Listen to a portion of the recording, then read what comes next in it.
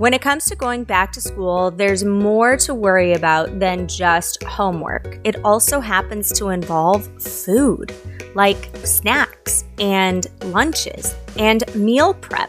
Who helps? Who does what? And how do you get your kids involved? So here we have Kristen Schmoke, parenting coach, with some tiny nuggets that will hopefully make your life and house more happy and harmonious. Hi friends! If you've ever felt challenged as a parent, pushed beyond your sanity, which I'm just gonna say that my sanity is gone, and it's gone on an hourly basis, Kristen Schmoke, certified parenting coach, has you covered. Imagine a world where parenting can be easier. Your questions are answered and harmony in your home is commonplace. That's where Parenting with Heart comes in. So Kristen, how are you today? I'm good. How are you doing, Monica? Oh, I'm good. Just living the life. And I'm Monica, one of two Monicas and a microphone, here to introduce the latest episode of Parenting with Heart. Kristen has her master's in elementary education, is a certified parenting coach, and a mom of 4. So basically, I think she has all of our answers in a one-stop shop for nuggets of information to make your journey as a parent easier. What are we talking about today, Kristen? Back to school. Oh, no, wait. That was last week. Did you start school already? I mean, the teachers started, but the students have not. So Yeah. my brain's all back to school right now.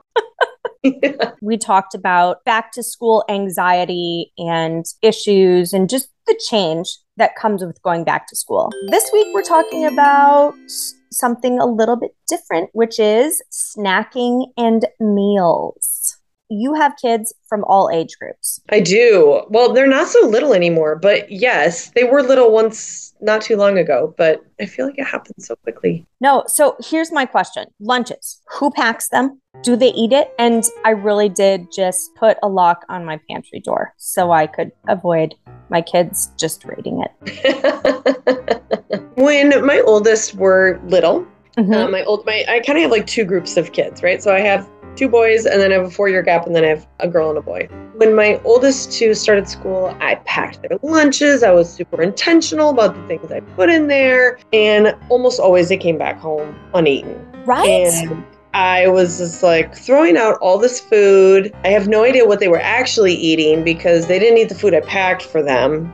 As they grew, I got a little wiser, right? Okay. And I started having my children pack their lunches. You know, there's obviously like a training period, right? Where we talked about what that looked like, and we decided if we were going to make them the night before or in the morning. They had to make sure they had a protein, a vegetable, and a fruit. Okay.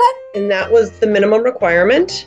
There could only be like one treat, you know, like maybe they found like a cookie or, Sure. you know, around Halloween time, I feel like there were candy bars, but they could only have one treat. Because I have been a teacher with those kids that come to school with. I have a story for you. I want to hear it. Logan started a new school in April. When he started, they sent a note home saying, we want healthy lunches. And I do healthy lunches. My parents were also in town at the time, and my mom had all these little like goodie bags packed. The one goodie bag had 6 jelly beans. That's it. And I got a note returned to me saying that they wanted healthy lunches. I'm like, 6 jelly beans? Wow. It was 6 jelly beans. Straight to lunch, school lunch jail for you. Basically, I never sent him with another little goodie bag from my mom the rest of the week. That's hilarious. I understand a treat for most parts. I also understand teachers in schools going, hey, we really don't want the candy in the lunches. And you do see kids that have the chocolate milk and the candy bar and the fruit snacks. And you're like, you recognize that that's all just sugar. Mm-hmm. And you will see them right after lunch totally have a sugar crash. Well, first they'll have the sugar high out at recess, and they'll have the crash right soon after lunch. And you see that, even though it might be fun for their lunches. That makes total sense. I started having my youngest 2 make their own lunches in 1st grade. Now, not independently. A little bit of guidance. Yes, we started off with some guidance, and then as they developed their own skills, I let them do it independently. They just had to come show me. I needed a visual, and they were ready to go. Well, a lot more often, the lunch boxes came back empty. Whether they were throwing it out or eating it, I don't know, but it was a lot more than what I had previously. That's awesome. And I made sure that I had, like some peppers cut up, and I had some baby carrots, and I had like the little mini cucumbers for them to choose from, so they had an option. What I learned is my kids would say, we don't like the red peppers in our lunches. And I was like, well, why is that? They're like, well, they get slimy. A lot of schools don't have a refrigerator. I mean, there's no place cold. I put an ice pack in my kids' lunchbox, but I'm not really sure that does justice to the mozzarella cheese shreds that I send with them sometimes. I'm sure they're probably still room temperature. Yep. And a little bit squishy by the time they get to school. Or even strawberries. They're like, we don't pack strawberries. They get all mushed in the bag. And then they're just like strawberry mush. Like, okay, good point. Thanks for letting me know that. That's when they started making their own. Some of my kids really like sandwiches, and some just prefer a salami and cheese roll up with, on a tortilla, or just salami and cheese rolled up in a bag. I didn't really care. I left it open-ended for them, but they had to have the three main components, which was a protein, a fruit, and a vegetable. I love it. I think that makes a lot of sense. And I'm going to start incorporating my kids into lunch prep this fall. I mean, don't go like hardcore and just say, hey, you're making your own lunch, I'm out. No. There is a learning curve. And I know you wouldn't do this, Monica, but I want to make sure that I'm very clear with that I'm not suggesting you just like throw your children to the lunch wolf, but give them a learning curve on how to pack their lunch, and what bags do you use, and do you use reusable containers in your house? Maybe you have a bento box to make it simple, and they know what, maybe they have to fill so many compartments. My kids are big eaters. So they always have been. I like that. For sure, by middle school, your child should be able to pack their own lunch. And in high school, obviously, they're capable of packing their own lunch. Will they? I mean, I think back to my teen days, and when I packed my lunch every day, it consisted of a yogurt, a bagel, and one of those Little Debbie's Swiss cake rolls. And now we know that's junk. But it was amazing, and I had it every day for lunch in high school. Well, and I think as a parent, the reality is if you don't want your kids to pack it for their lunch, don't have it in the house. It just makes that argument a lot harder. They have to either, if they're teens, they either have to drive to the store to get it, or they just don't take it. They find something else. Teens are definitely more of the grab and go. So we're really little. I used to have like a snack shelf where I had a basket with grab and go snacks. And that might be really helpful for teens as well, if that's something that works for your family. I'm really fortunate this year. My kids are all going to be attending a school where hot lunch is included at their school for free. I'm like doing a dance over here. Yeah. No, I don't blame you. I mean, last year, I didn't realize that Sienna had lunch for free until 3 months in. And then at that point, I was like, okay, I'm out. But here's the thing. She won't eat it. When I would ask her what she ordered for lunch, she'd say, okay, I had a peanut butter and jelly sandwich. Okay, that's fine. And then she'd have a popsicle, and then she'd have ice cream. I'm like, I'm sorry, what?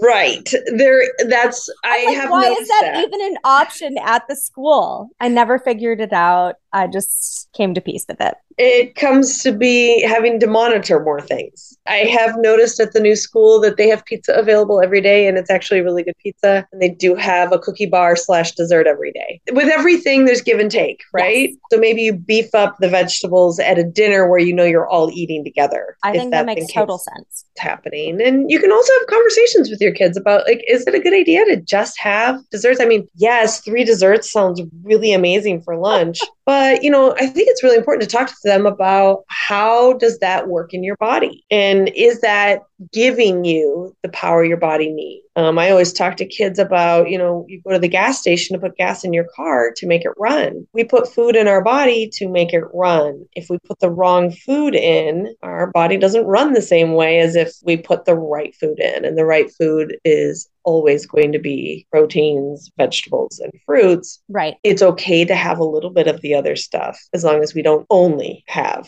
the other stuff.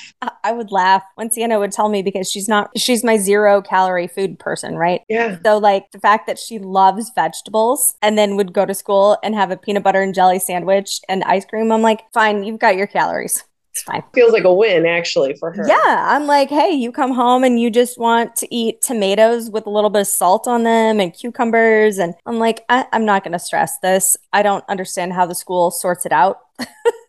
I feel like the kids are a little more adventurous when they see what their friends are eating. Yes. They'll come home and say, hey, can you buy this? My friend so-and-so had this and that looked really good, or they let me try it. Or I know most schools don't let people share, but.